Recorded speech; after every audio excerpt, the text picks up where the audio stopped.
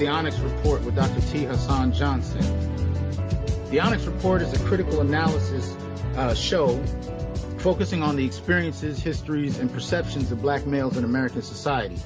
I'm your host, Dr. T. Hasan Johnson, Associate Professor of Africana Studies at Fresno State, Black Male Advocate, and Black Male Studies Scholar.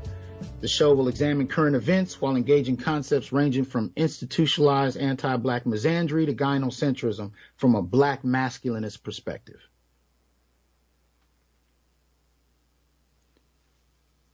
All right.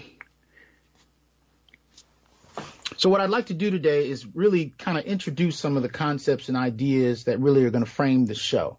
All right. My work for the last, I'd say 7 or 8 years has been heavily steeped in analyzing the lives of black men and articulating truths that for the most part go ignored. There is a movement that I'm a part of, particularly in the academy, referred to as Black Male Studies. Myself and a number of key other individuals have been pushing for the development of this because there's so many areas of black male life that have really gone unregarded. They're under the table. And for the most part, people tend to think that we already know all we can know about black males. There's nothing else to talk about, whether it has to do with black males being criminalistic, violent, anti-family, whether it has to do with black males, going to prison.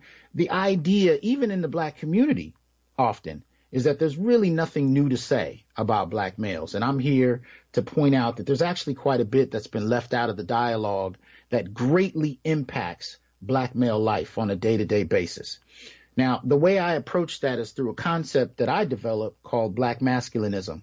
And if you want to read more about that, you can go to my blog, which is at www.newblackmasculinities.wordpress.com, or you can go to my website, THASANJohnson.com, THasanJohnson.com, and you can kind of look into it from there, and there's all kinds of things you can check into. But black masculinism is a concept that I developed to really kind of serve as a framework for how to study black males beyond the tropes that we think we already have, right? So one of the things I kind of say about it is black masculinism itself is the centering of black males across age, class, and sexuality, thus framing the actual state of black male life in measurable terms. Advocating for black male studies, we endeavor to empirically contextualize the major pillars that indicate black males' quality of life, whether it has to do with carceral policy, treatment in prison, criminal and civil sentencing, causes of death, health, employment, income, wealth, you name it, across the board. And there are many others that I haven't named.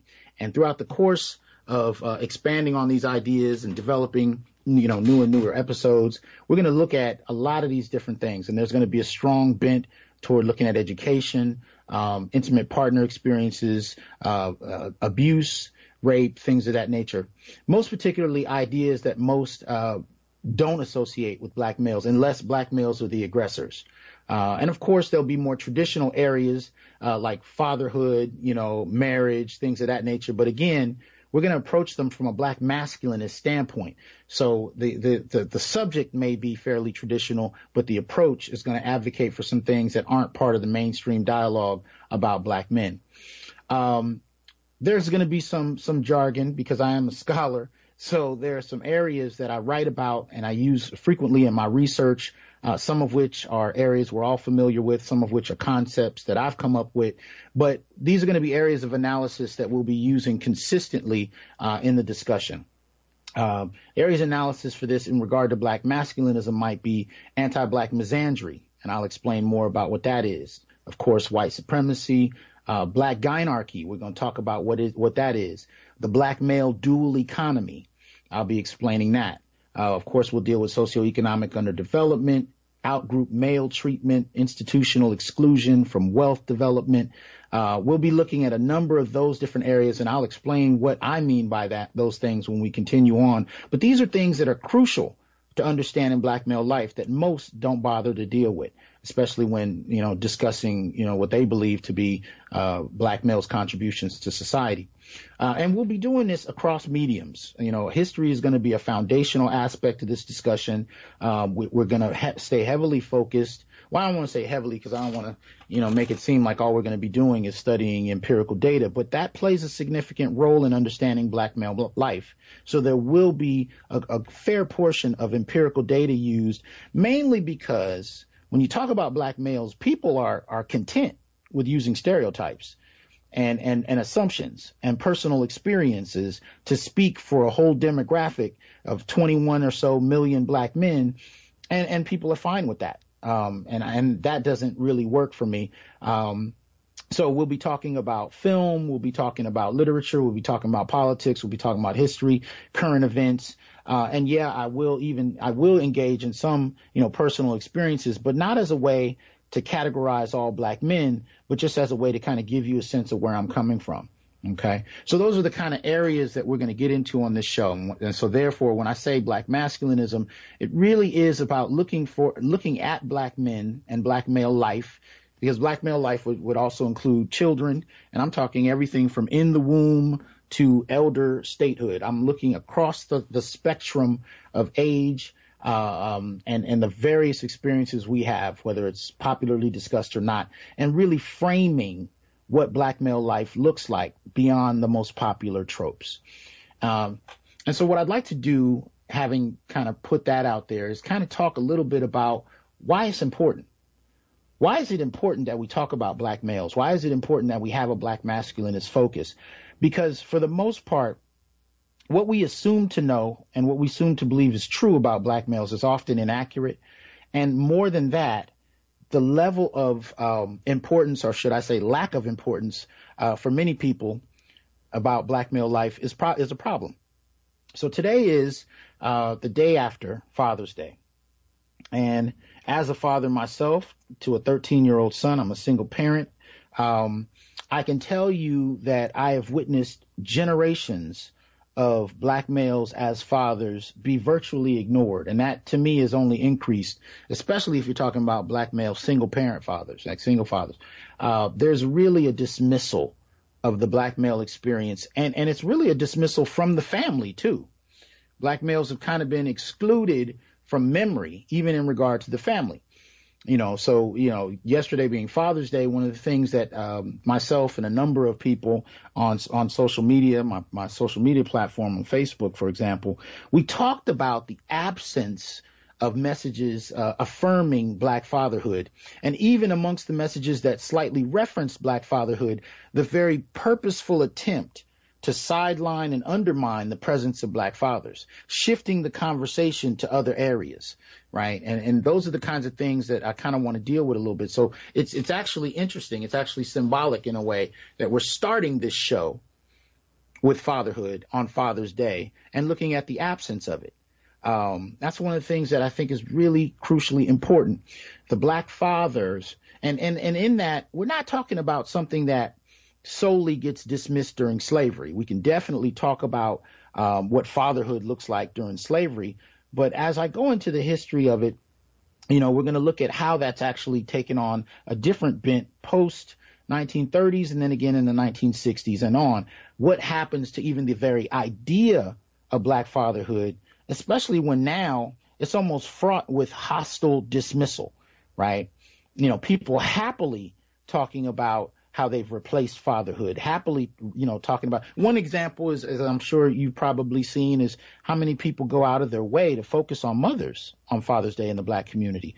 And we understand why, right? There's a high percentage of single parenthood, I should say, in the black community, single motherhood in particular. And that's kind of understandable, although I would say most don't understand the reasons. And we got plenty of time. We'll stretch that. We'll deal with that. But the attempt to replace fathers is filled with an angst, filled with almost an aggression toward the very idea of black fathers, even when black fathers are present, right? Even when black fathers are present. And I think that's something that kind of lets us know why we're doing the show. The reason I'm doing this, and it's not even just about the show, it's also about my research. Everything I do, for the most part professionally, is tied to black males. And the reason for that is because what we call anti-black misandry, right? The assumed, and there's a formal definition I'll read later, but just for the moment, just the really kind of institutionalized hatred of black men. that's not only located in the larger society, but even within the community, right? And that's a hatred that comes from children, from women, and even from men themselves, right? This kind of idea that black men are to be hated or to be dismissed is rooted in a frustration and anger that I argue has been very orchestrated, right? But for the most part, the result of it is what I'm here to kind of introduce at the moment to explain why we're doing the show. The result of that is we're at a point where fatherhood, black fatherhood, is addressed with disdain. It's addressed with frustration. People actually have an active, kind of anger about it. And if not an anger, a willful desire to ignore, black men and black fatherhood altogether. So we don't see that on days like Mother's Day. Mothers are lauded. Mothers are sought after. Mothers are appreciated, even to the extent of, really kind of downplaying the damage that mothers can do to children and families. Of course, because mothers tend to be caregivers to children far more often than fathers, the levels of abuse from mothers to children is much higher than it is from fathers. But we don't talk about that even on Mother's Day because we laud mothers. Yet on Father's Day, if there's not a dismissal, there's an emphasis on what black men must not be doing. And in that vein, people's individual stories become very popular. They become very useful and somehow serve as a kind of shorthand truth that just has to be accepted. And so that kind of thing is something that's gone on, I won't say completely under the radar because most black men are familiar with it, but it's been acceptable. And I would argue for many years, black men didn't even say much about it. But I think it's reaching a different point where men are starting to get frustrated with the constant dismissal of the value of fatherhood. Right. We've been trying to dismiss the very idea of the nuclear family and replace it with an idea that, women can do it all. And that's all that's really necessary. Now, much appreciation to the women that have, my mother included. But that doesn't necessarily mean that fathers have no place. And when you look at the well-being of families with mothers and fathers both present, as long as there isn't an extreme amount of dysfunction or abuse, you actually see fathers make a huge contribution, from monetary contribution to the stability of the child. And that kind of thing is something that gets dismissed.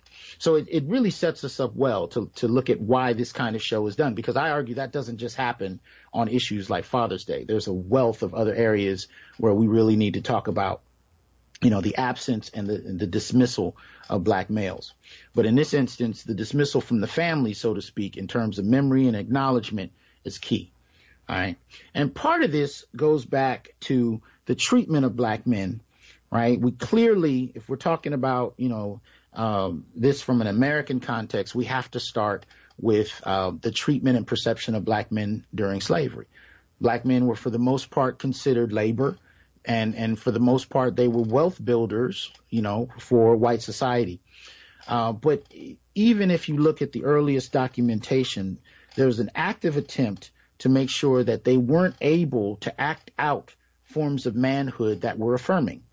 Whether that was articulating a politic, whether that was, choosing a partner to marry, or, choosing a wife, choosing when to have children, all of those kind of things in and of themselves were not something that black men were, for the most part, allowed to do. And that, of course, includes accrue any wealth, own any property, so on and so forth. And that was by policy.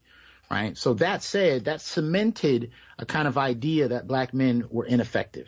And this is kind of supported by really the replacement of black men for black women, even by white male slave owners. And, so that kind of notion really set the backdrop for that.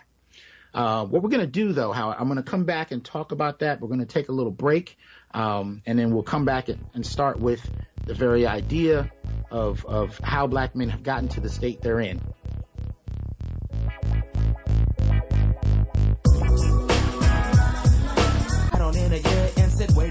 Okay, and we're back looking at black men and how we get to a diminished state in American society that affects how we're viewed even within the community. I started out by talking a little bit about slavery and the perception of black men at that time, and the role that even slave owners played and redynamicing and reframing the dynamic of the black family. And that comes down to even, E. Franklin Frazier's work, The Black Family, when he even talks about who had, the right to make decisions about, control of the cabin, who got to live there, who could reproduce, things of that nature. Those were not things that black men often were in a position to decide due to slave owners' influence that was often black women. Transition that into across history, and we look at the perception and idea of black manhood, it's downplayed significantly. Now, I'm going to skip ahead, and there's other areas I'm going to cover in different conversations, but for the sake of this discussion, I'm going to skip ahead to the 1960s, and we'll look at the development of gender studies and what role that plays. Now, in the academy, the ideas that prompt the movements from the 1960s on are especially found in the institution, in the academy itself, right? And the first major kicking in of the door by the black community in particular was the development of black studies. Right? Black studies became the foundation of, a new way of perceiving black folk in the academy, but and while engaging a politic that came from outside of the academy, a politic that came from the grassroots. Right. So that being said, the development of black studies opened the door to the development of a lot of other fields, from Chicano Latino studies to Asian studies, you name it. One of the major contributions, of course, that comes out of that whole dialogue is women's studies. And women's studies focused, especially on middle-aged white women. That was part of their kind of politic at the time. But for the most part, it inadvertently lended itself to the development of black feminism. Right. So, white feminism, of course, played a huge role in the development of women's studies, taking their cues from black studies and trying to demand space, trying to carve out space in the academy. And then from there, influencing a wide variety of fields. And, of course, helping to spawn the development of black feminism. Early ideas in the 60s and 70s of gender and the politics of women on the street helped to push a discussion about gender that we had never really had.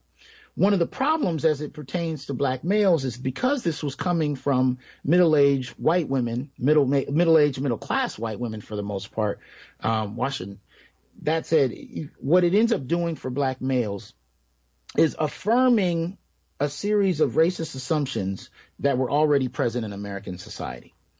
And in many ways, excluding men, even across race, from any competent dialogue about their place in gender. And what do I mean by that? Well, to this day, if you ask an average student walking a college campus, do you want to take a gender studies class? Their assumption is going to be that it's a class on women and girls, or women and or girls. Most people are not going to assume that it's a class on males of any age, let alone black males. I teach a black male studies course every spring, called the Black Male Experience at Fresno State. And that's one of the challenges that I have when it comes to getting students in the class, because they don't realize that gender studies can pertain to men. And that's a problem in and of itself that I am rooting in how gender studies starts. It starts as women's studies. And for the most part, men are generally characterized as relating to gender only in terms of how they problematize women's experiences.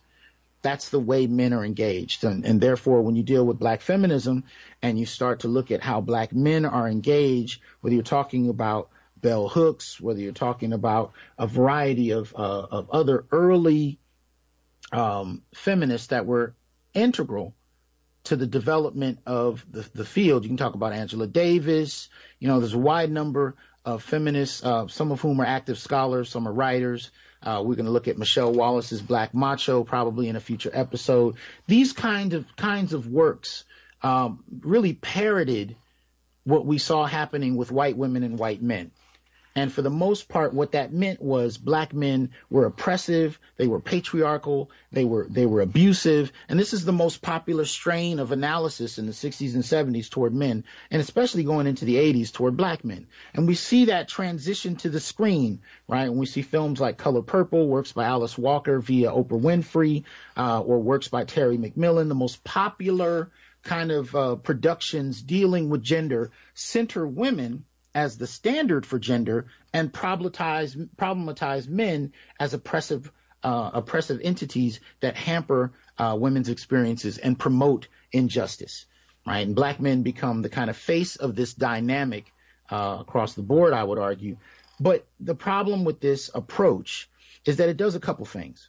It tells us that black men, one, have no gender, because gender studies doesn't really include them except in very particular tropes. And two, it dehumanizes black men to the degree that using them as a backdrop for your experience automatically sort of frames whichever demographic you're using, and in this case I'm talking about black women, as inherently heroic and pure, right? So all you really need to do once you've established that black men are a problem is really frame them against another group, and then from there talk about your experience. And in that context, black men are assumed to be these villainous characters, almost like something straight out of a comic book. And it's received for the most part, mainly because there's a backdrop of stereotype going back to the 1800s that really frame black men as inhuman, as hypersexual, as violent, criminalistic, so on and so forth. And because that legacy, late 1800s, especially through the 1900s. And this is very impactful, most particularly after slavery, because the goal at that time was to shape public opinion. The fear that some whites had, or I would argue many whites, particularly in the South, was that if you have this newly, quote unquote, freed population that has the power to vote on equal terms with white society, there could be a huge transformation. So a couple of things, need to happen. One, we need to make sure by policy that blacks can't vote. And at the time, only men could vote. So it was a question of making sure black men couldn't vote. But then on top of that, the next stage was to make sure that public opinion was shaped against black men. So this is where these stereotypes take on a more popular tinge that in a way we hadn't really seen. Even though those stereotypes were present during slavery, they take on a greater importance because now it's about making sure public opinion helps to keep them in their quote unquote place, right? So from there, this notion of making sure policy doesn't allow for blacks to vote, and you have the development of the Klan, right? And that's just one group, but a group that's purpose is to take underclass and up through middle class white men and have them use violence to prevent black people and especially black men from being able to really see themselves as participants in society, making sure that they're not willing to. And what we don't say when we talk about lynching, what we don't say when we talk about these kind of things, we talk about them as part of the black experience. And yeah, they are. But because of what I believe to be a degree of deference, a degree of civility, black men are not talked about as the brunt of those victims, right? So in other words, black men were primarily the demographic in the black community sought out to be brutalized. And in the overwhelming majority of those cases, the genital abuse and brutalization of black males was common, which I think, really lets us know that the act of terrorizing the black community was gendered. Racism is gendered. White supremacy is gendered, and the targeting of black men as the repository of that violence was not an accident or a coincidence. And we dismiss that now. We even to this day talk about police brutality strictly as something that happens to black people or Latinos. But for the most part, when we talk about it in regard to black people, we just say, well, police brutality. But we don't pay attention to the fact that that's gender. So as of June 14th of 2019, for example, there's been 52 black men who've been brutalized by police officers and 2 black women. And that's according to the Washington Post. And so that kind of lets us know that practice hasn't gone anywhere. It's still in play. Usually it's about 200 to 300 black men per year and about 10 to 20 black women. But that kind of gender dynamic is evident in a lot of different areas. And because we don't talk about it, most people don't know that. So we dismiss and limit the discussion down to race on a generic plane, but we really don't talk about how many of these things are targeted at black men, and thus, let us know that there is something we need to look at. Now, I am not trying to say that no other demographic in the black community is important, not by any stretch, but I am saying the experiences of black men, I really think have been kind of buried and need to be pulled out and looked at. And so that's the goal of this show, is to kind of do that and examine it in a wide variety of contexts. because the same dynamic I talked about with police brutality or police homicide, we could talk about the same thing in incarceration. We could talk about it with rape. We could talk about it with child abuse. We could talk about it with lack of wealth or underdevelopment, being falsely accused. All of these dynamics they're hugely gendered, despite that most people don't know. And so we're going to be looking at how that works and to what extent, and what it's actually done to the Black community, especially in regard to Black men.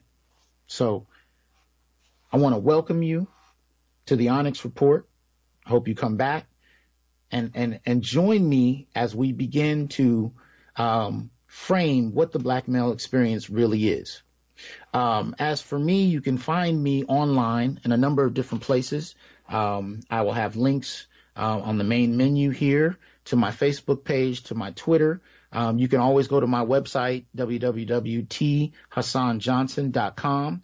You can go to my blog, newblackmasculinities.wordpress.com. You can find me on YouTube as well under Dr. T. Hasan Johnson. And I'm going to mirror these shows on all of those areas so you can actually be able to take them in, as well as with some of the other data I have. So for that, I want to welcome you to the Onyx Report, and thank you for your time.